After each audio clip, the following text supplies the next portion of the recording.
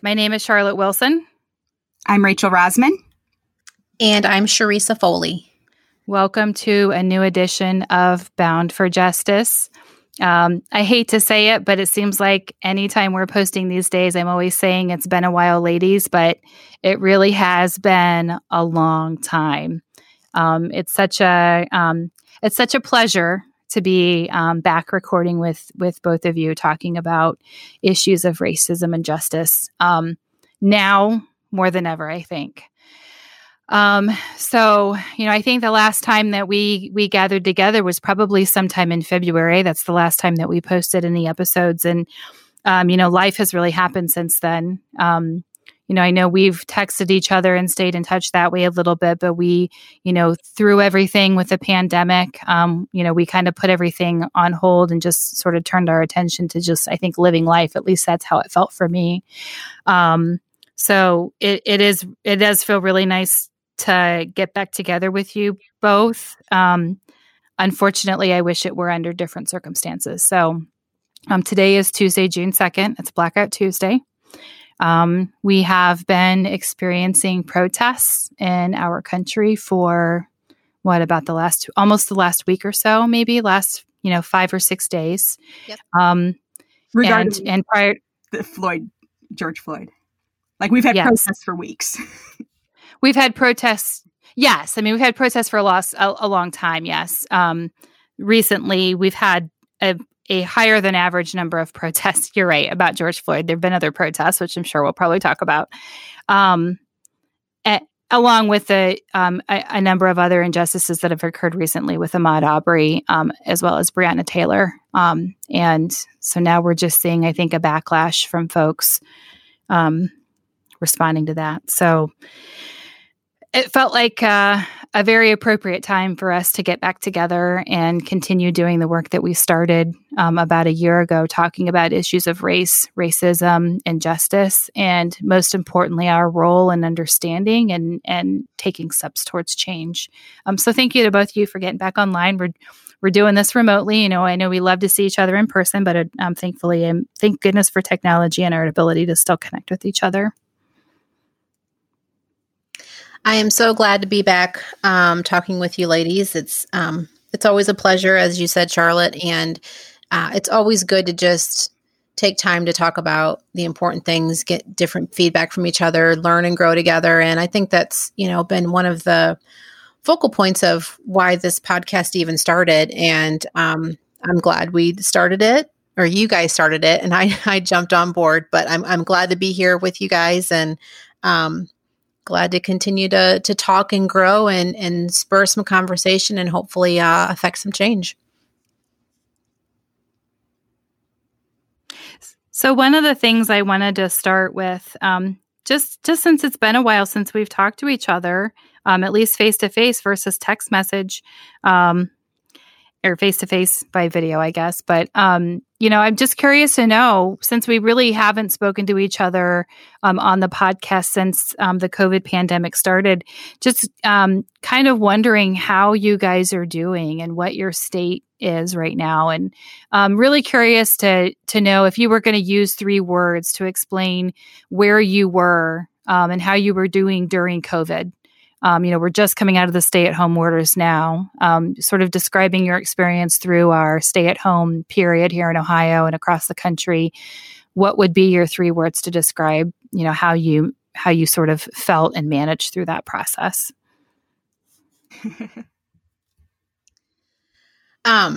Well, for me, I don't know if I have a few specific words, maybe a couple of phrases, but after things kind of settled, I kind of got into a place of just a slower pace and just taking a step back and kind of like a time of just reflection overall with, life gets so busy and the pandemic made me stop.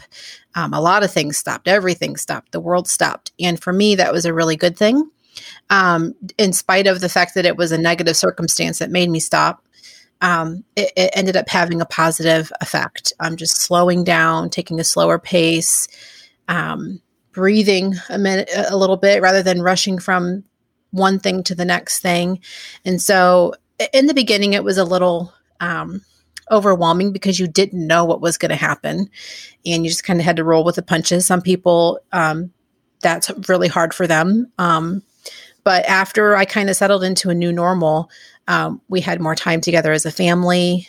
I felt like I could do things intentionally. Like I was forced to do things intentionally, like exercise. Like, how are you going to exercise when there's nowhere to go to exercise to? So for me, the pandemic and the stay-at-home order has kind of been a positive thing for me in terms of slowing down. And I know that's not the popular, I don't want to say popular answer, but a lot of people have not had that reaction. And I understand that. And I am sensitive to that. And I know that it's been very hard for a lot of people. But for me specifically, it's been a good thing to just relax and slow down. How about you, Rachel? I really, really, really struggled with it. Like, I don't want to get into the details of my coping because I'm not sure we really want to discuss it, but I was not isolated with an adult, which I think is major. Mm-hmm. So It was me and an argumentative 11-year-old. And so it was just very tense. And I think that we've kind of talked about before how I was like, I'm not sure if I'm an introvert or an extrovert. And you guys were like, we know. And that really, really showed its face during this isolation because I didn't have anyone to talk to really. Like, I think once a week I would try to do a Zoom with coworkers. And that was, I mean, I had a friend who would call twice a day after a while because I was a mess. So it did not go well for me.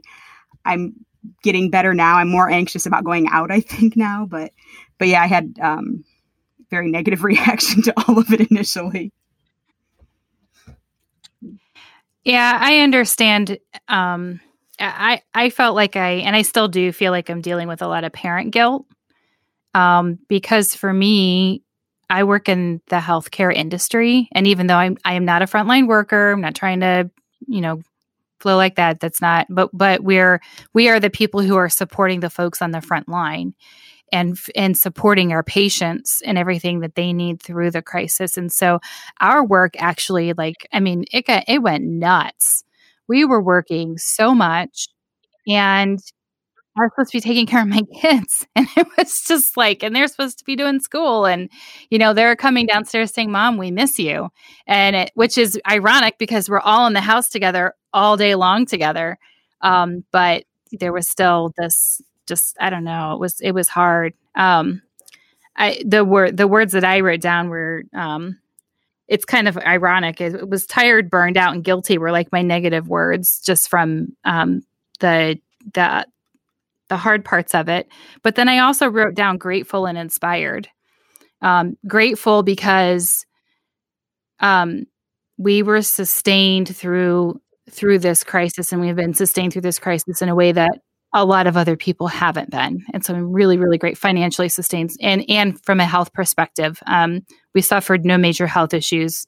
And, we did not experience unemployment in our household. So I'm very grateful for that, and inspired because I saw the people that I work with do things that honestly, I don't think we ever thought we could do. And we did it really fast. And so that was really, really inspiring to see some of the things that we could do. Now, granted, we were tired and burned out at the end, but we were also really inspired because we knew we were literally changing lives. So that was cool. So, all right. So now I'm going to flip it. We're moving out of stay-at-home orders. We're moving into this period of protest. Protests against racism. There were the other protests related to COVID. We're not even going to go there right now. But protests related to the racist acts, the killings that we've seen over the last couple of months. Most recently, George Floyd in Minnesota. Describe your state today and the things that you've been feeling over the last, week, 2 weeks or so. I would say with me, I have like guilt and then just a general sense of unease and not, it's like unsurprised maybe. I was telling somebody, I was like, it's not like I'm angry when I hear stuff, but I'm not surprised by this anymore, which is more angering, I think. But yeah, I'd say guilt because I don't know. I mean, you just feel like being the white person in the group, it's a weird place to be because I have friends who kind of get mad if I start being vocal because it's not really my fight. Like I'm trying to act like this is this big concerning, not really concerning, but like this the big thing that affects me. And then they take that personally because I'm not directly affected by it. So I had kind of had some issues with friends and walking the line on how to handle the whole situation. So guilt, unease, no surprise. That's a phrase, but I'm throwing it in. Sharissa? Okay. On to you.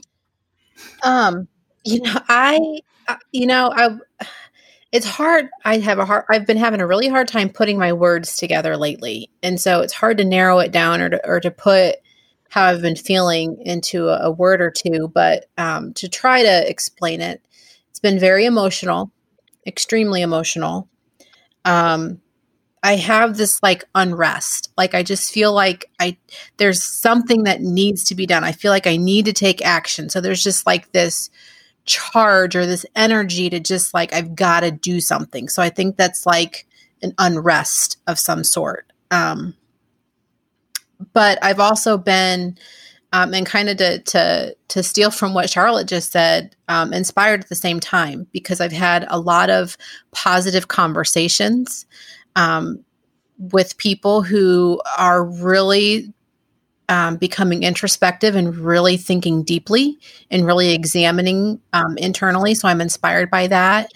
And as protest has spread across the entire nation, pretty much, I'm hopeful that it seems like everybody is kind of it feels like people are finally getting it. And so I'm hoping that this momentum won't just die out. So I have a sense of hope that something will continue to happen as we ride this wave. I know one of the things that we talked about in preparation for tonight was just kind of putting down, a handful of our thoughts or the big things that were sticking out to us. And I think both of you touched on things that some of my reflections. And one of the things that I mentioned was like, this isn't the first time that we've seen this, but why does it feel different this time? Something feels different. And to me, the fact that we were all, I think the fact that COVID had us all so focused on how connected we were and how one person's action affects other people, and we were all just sort of focused in that direction. It's almost like we just kept that focus and we kept on moving. And the next time we saw something that we knew we needed to fight against, everybody just kind of picked up and kept on going. And I know it isn't everybody, I'm aware. It wasn't with COVID either. But I can't help but think that COVID moved us into an area of focus that allowed maybe the response to be different. I also think everybody's just so freaking tired of having to deal with this stuff. And it's like one more crisis. And everybody's like, we are so over this. We are done. No more. No, thank you. I cannot take one more thing. I agree with you that being in the state of COVID-19 and the pandemic and our focus was definitely different. People were much more slowed down, and I think people had a lot less distractions. And so when you're just in the course of your normal busy life, you're just like, yeah, I see that, but I got all this other stuff I need to do. Mm-hmm. When you strip some of that away, it gives you a moment to pause and reflect, I think. So I agree that the pandemic, the slowing down that the pandemic caused has allowed this to come to light and hit home for a lot of people so much more. I mean, this is so similar to, oh gosh, Rodney King.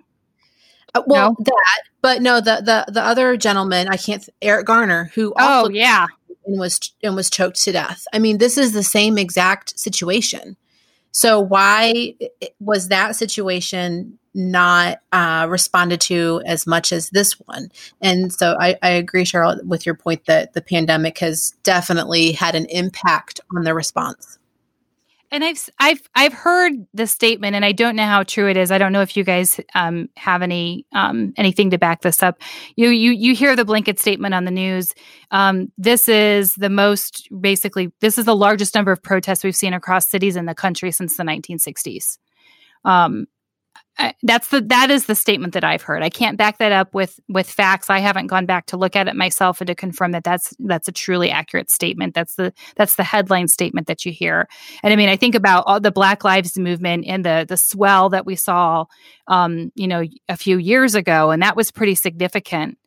But it's even bigger than that right now. I don't know if it will be a sustained, but it's definitely bigger. Have you guys heard anything like that?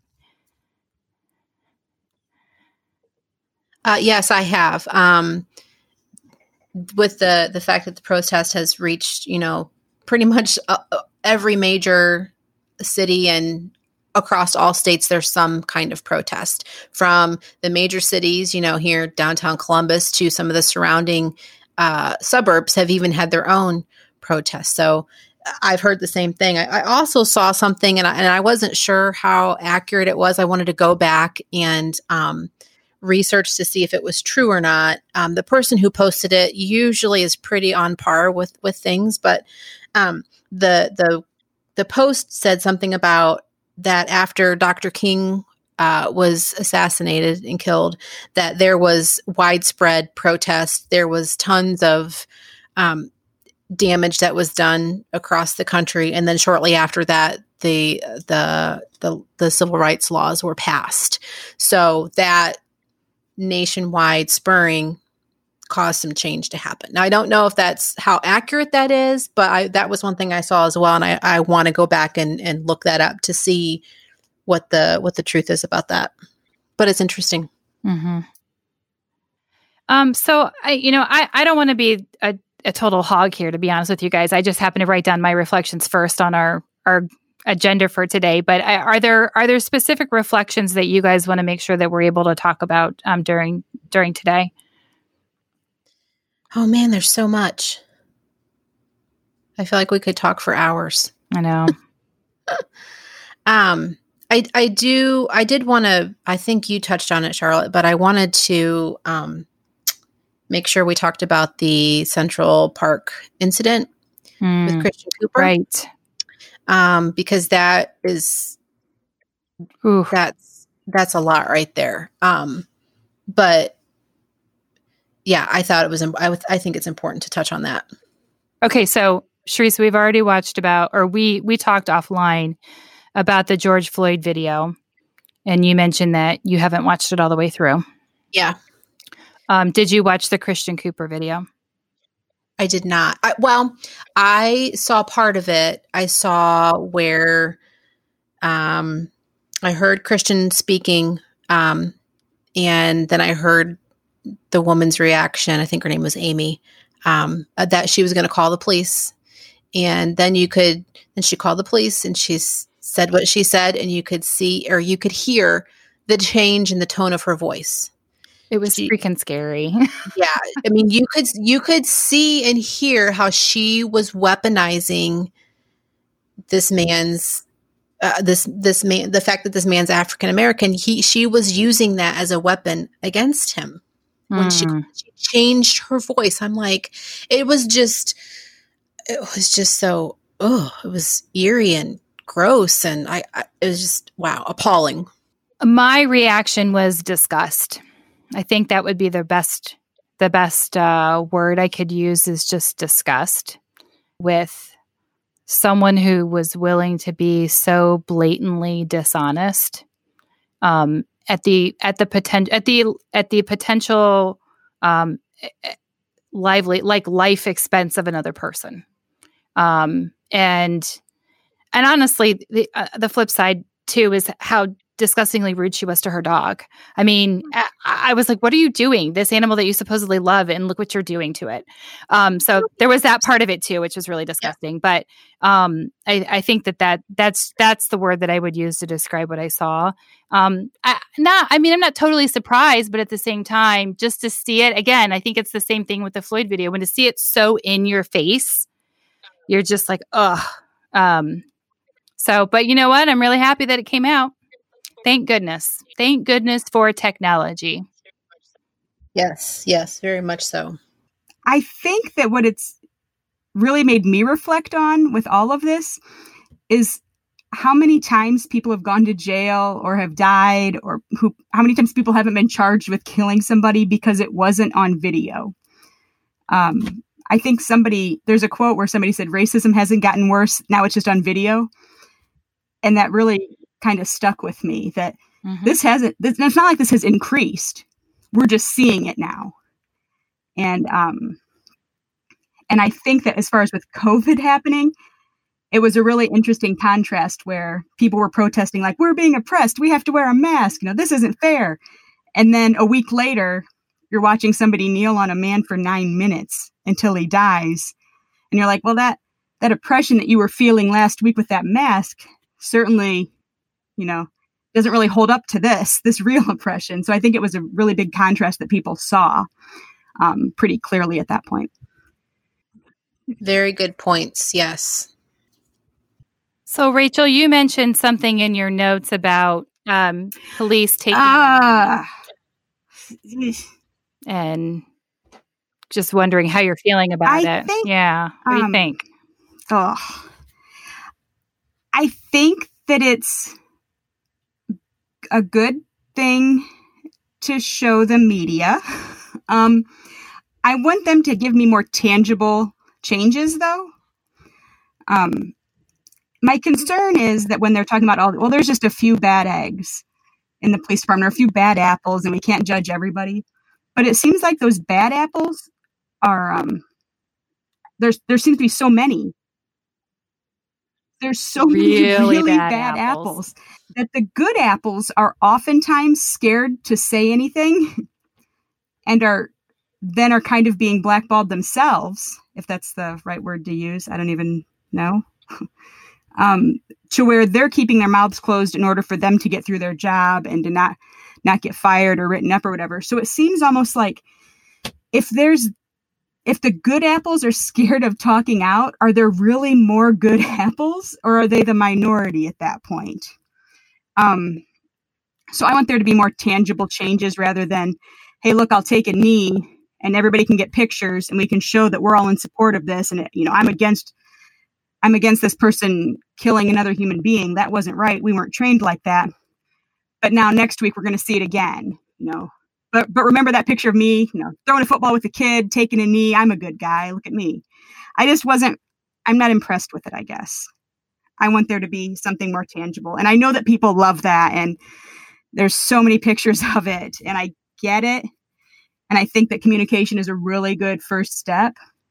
But I don't know how long that's going to go on either. So I just want to see the longevity in that too, I guess. It's a starting point, but certainly not a place that we stay.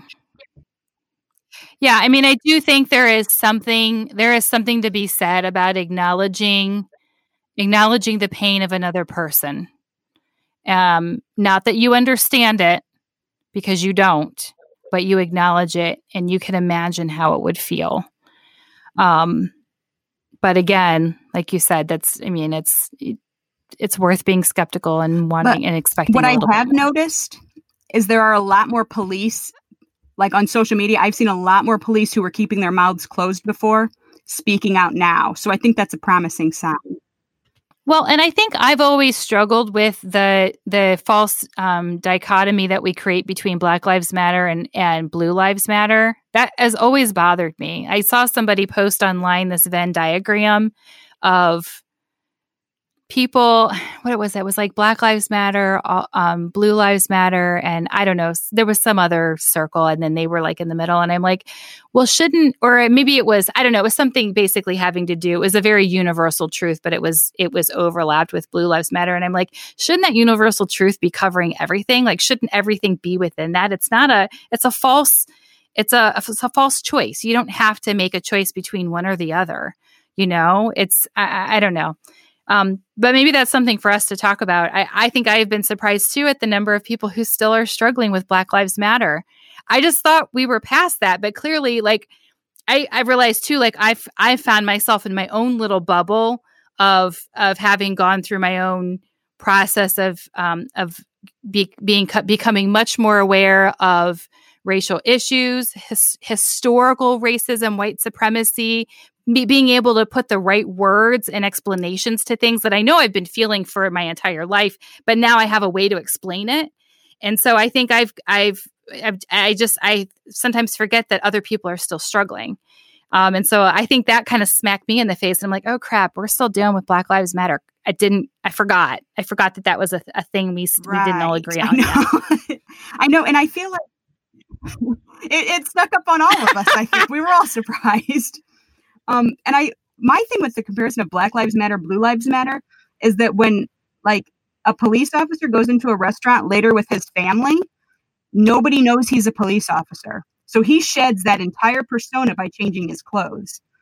Whereas like a black guy is a black guy or a black woman is a black woman everywhere they go. Like that doesn't change. So it's not the same. They're not equal.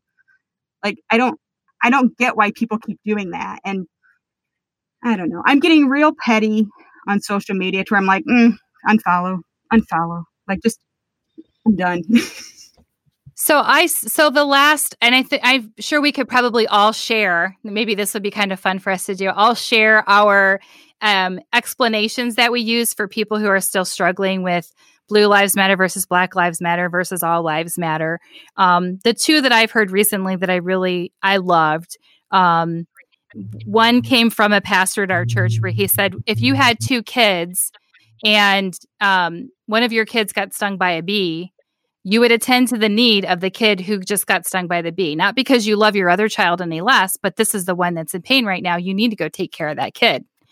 And then the other one that I heard, which I love the best, is the idea of Jesus as a shepherd who loses the one and he leaves the 99 to go find that one lost sheep because that sheep is so important and special to him. Not because he didn't care about the other sheep, but that one lost sheep really needed his attention. And so he cared enough to go find it. And I was like, oh man, that just gives me chills. Because to me, that's just, and I'm going to get emotional. I mean, that's love. You know what I mean? And that's when you say Black Lives Matter, you're saying, I love all of God's children. Mm-hmm. And I'm not going to forget about the ones that feel like they're unloved right now. That one hit me a lot too. I've been seeing a lot of analogies, for people explaining why it's important to say Black Lives Matter, and that one got me too.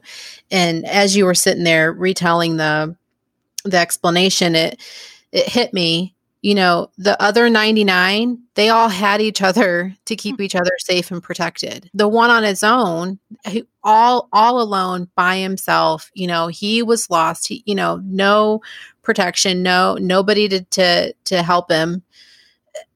The 99 they have each other. The one doesn't.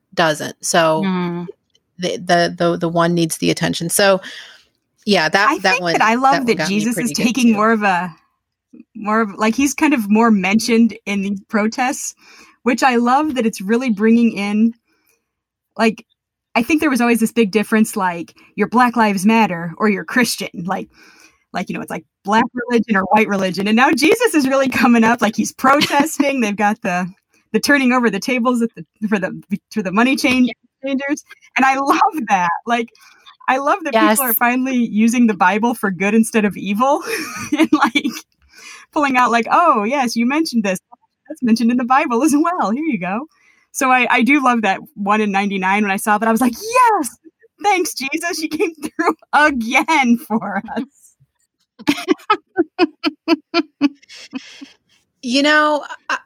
I'm gonna say something that I'm not sure if I want to say it or not, but I'm gonna say it. I feel like the whole thing about Jesus coming into being part of the explanation.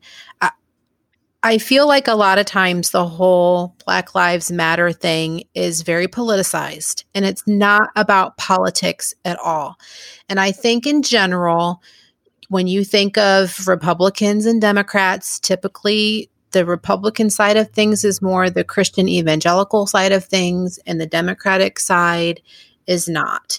And so I think that there's been a shift or a swing where people are like, well, maybe this isn't a Republican and a Democrat thing. Maybe this is more of a human thing. What is God saying about this? What does Jesus say about this? And so I feel like I've been seeing more posts, more talk, more just awareness online from people who normally never speak out about stuff like this. And it's great to see. I'm glad to see it.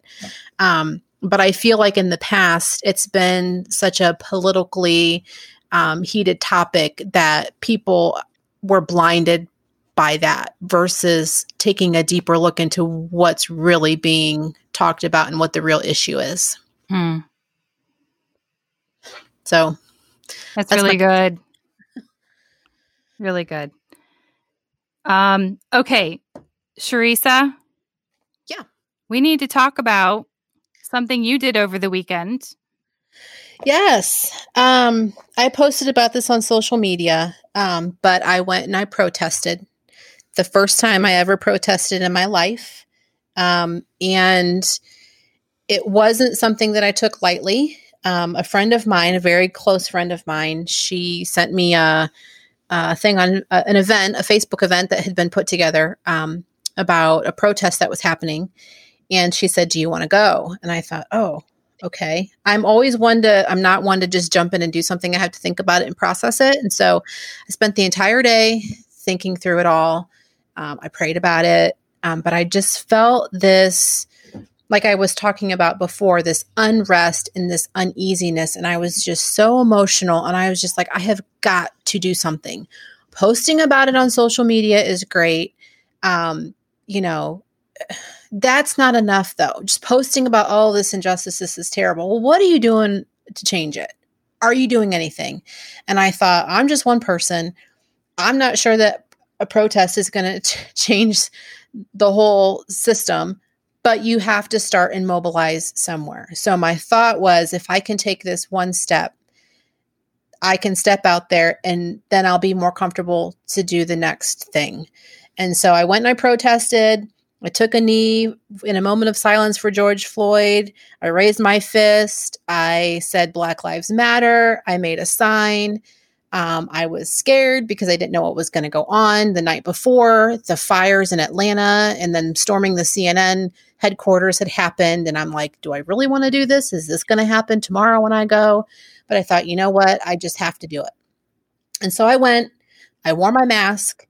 Social distancing is pretty not going to happen at a protest, but I felt like it was worth the risk. And I did it for my family. I did it for my husband and my sons, my brothers, my dad, uncles, cousins. I felt like I had to do something. And so now that I've taken that first step, I'm ready to take the next step. So that was my protest. Awesome. Yay. Love it. I'm not going to lie. I felt really guilty that I didn't go with you. But I already had plans for Saturday and I was like, F it. I'm not letting the racists ruin my plans on Saturday. I only have so many days off of work. Oh, you're funny. You're funny. But I'm really proud of what you did. Great pride. Sorry. Great pride. Well, no, I was done. I was just saying I was really excited for you. Thank you, Rachel. I wrestled with it. I mean, I'm so thankful that I had the support of my husband. He helped me process and talk through a lot of it. And so that was a big factor for me, was having his support. And, I also think that just over the past year of reading more about racism and learning more about the injustices in the world, that was a pathway for me to take that step. And so if I had not been involved in the podcast, I don't know if I may not have been ready to take that step. So thanks to the two of you for allowing me to join in on this journey of learning. So you were there with me in spirit. So I had a few more things that I just wanted to share. Things, I don't know, I guess it's just me. I guess this is my little personal counseling session. Thank you. Things that kind of got me, that really stuck out to me or were particularly moving. So the image of the women from the National Organization for Women in Louisville, it was a group of white women who all locked arms and created a human barricade between the protesters and the police. I think that was the first image that got me, at least this time around, that got me, and that kind of cracked me. Like I was feeling very numb about a lot of things leading up to that, just because it's like, all right, this we've seen this song and dance before.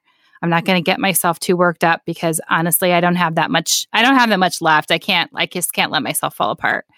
So it's sort of my coping mechanism is to put that wall up. But that image in and of itself, I'm like, oh my God, like that's it. Like, please, that's it. You want to do something? That's it. If you can. I mean, that's one way to do something. And so that was a particularly moving, very, very obvious way that a group of women came together and used their privilege to support change and to support their fellow humans. The other thing that got me that happened yesterday was the Columbus City Council announcing the resolution that they passed. I'm going to cry again. Mm-hmm.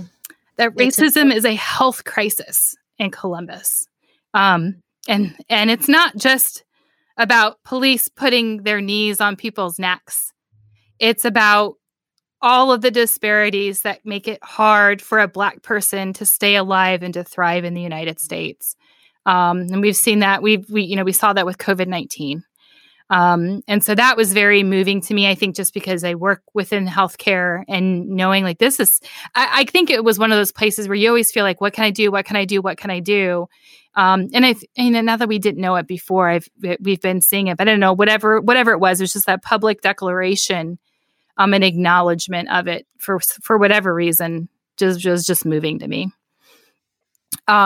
And then the third thing that happened, it just happened today, have never had this happen ever in the 20 plus years that I've been working in a professional work environment, that a leader in our organization pulled together an entire department to talk about what was going on and to create a conversation about what we can do to create change.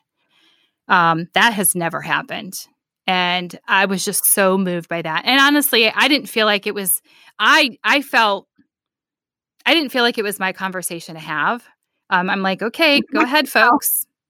The rest of you talk. I'm happy that the forum has been created. That's how I felt. So it was cool. It was really cool. And it was good turnout. And it wasn't a one-time thing. This is something that will occur again on a regular basis. This is a conversation that has started. That is rather amazing. I am looking forward to hearing more about what your experience is with that and what kind of things are instituted at your place of employment. And I'm hopeful. Just knowing the organization that you work for, I kind of expect great things there. And so I'm looking forward to seeing what they will do, and hopefully will be a leader for other corporate environments to do the same. So that's awesome. Do either one of you have anything else that you'd like to share, reflections or thought? I think I shared, I linked it with you guys. Someone that I know, just outside of, from Miracle League, actually, I'll throw that out there, is a pastor. And she did a sermon on racism and how it applies to the church, and how, like, I mean, I'm not going to get into it because I know we're kind of cut short on time. And she refers back to an article, How Do I Make Sure I'm Not Raising the Next Amy Cooper, which was written by Jennifer Harvey, who wrote Raising White Kids that we discussed it. And it was, I liked the sermon. And I like that churches are really taking a responsibility now. Like they have, she's a Presbyterian minister, and they have the Matthew 25 initiative, where it's that specific organization or specific part of the Presbyterian Church is making it a point to like really get more involved in these issues with social justice and equality. And so I think that that's really good. I mean, I know yesterday they had, I think, a prayer group downtown. My pastor and his wife both went to it. And so I really like that churches are really taking a stance on social issues now. They're not, I think when I was younger, I always felt like churches kind of kept to themselves, like, come here and pray over it, you know. Whereas now they're really making a stand or taking a stand about what they want to talk about and how this is everybody's issue. And the sermon that I mentioned, I told Reverend House that I really appreciated. She's the mother of 2 biracial boys. And I said, I appreciated that when you gave the sermon, you never said that, because you didn't say this matters because it matters to me. She made the statement like, this matters because this matters to all of us. I'm not saying this is the mother of a Black child. I'm saying this is a human being. And I really liked that. Like, it never came up in her sermon. She said, like one time she said, that could be my kid, or that could be my son up there that's being kneeled on. That could be anybody's son. That could be your son. And I really liked that she made it, this isn't black and white. This is human. This is a human issue. And so I just, I think that I really am starting to appreciate that now, that churches are making a stand. So when you're doing all this kind of liberal stuff, you don't feel like you're, you know, like it's not really a conservative, liberal, Christian, non-Christian stance anymore. I like that. Anything else? I feel like we should do another session, and I feel like there's more that we could talk about. So if we could maybe in the next couple days come up with another time, I'd like to continue the conversation. I know we're short on time here now. I think what we have now is good, but I definitely would love to continue it. Okay. So I did write down 2 things that came up today for me that I wanted to make sure that we shared with other people in terms of taking action. So number 1, we have talked about doing a broader book club and reading a book together and inviting listeners to read along with us, I think now more than ever. So stay tuned for more details on that. The other 2 things that have come up recently are basically racial equity challenges. And so one comes from the YWCA in Dayton. It's called the Racial Equity and Social Justice Challenge. And the other came from a friend in Michigan. That's called the 21-Day Racial Equity Challenge. So want to post those. Those I think are probably also great resources to help kickstart that. What do I do? And from my perspective, it starts with your own heart. And these are heart-changing exercises that you can do to challenge yourself and identify those opportunities for change. Be prepared to be uncomfortable. Be prepared to not like the process, but know that that means it's working. So I want to say that. And then I also want to encourage people, we always say email us at boundforjustice@gmail.com. We mean it now more than ever. We want to know how you're feeling. We want to know what you're thinking. We want to know what questions you have. We promise, if you tell us you don't want your name to be noted, we won't. But if you have genuine questions and things that you're grappling with, and we can bring in resources to help shed light on that, I think we're all interested in doing that. That allows us to grow and learn, and it creates an opportunity for you too.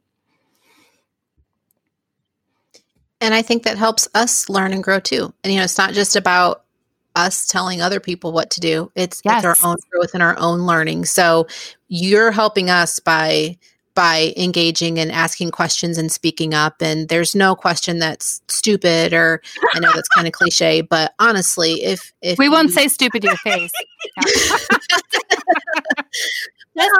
Just kidding.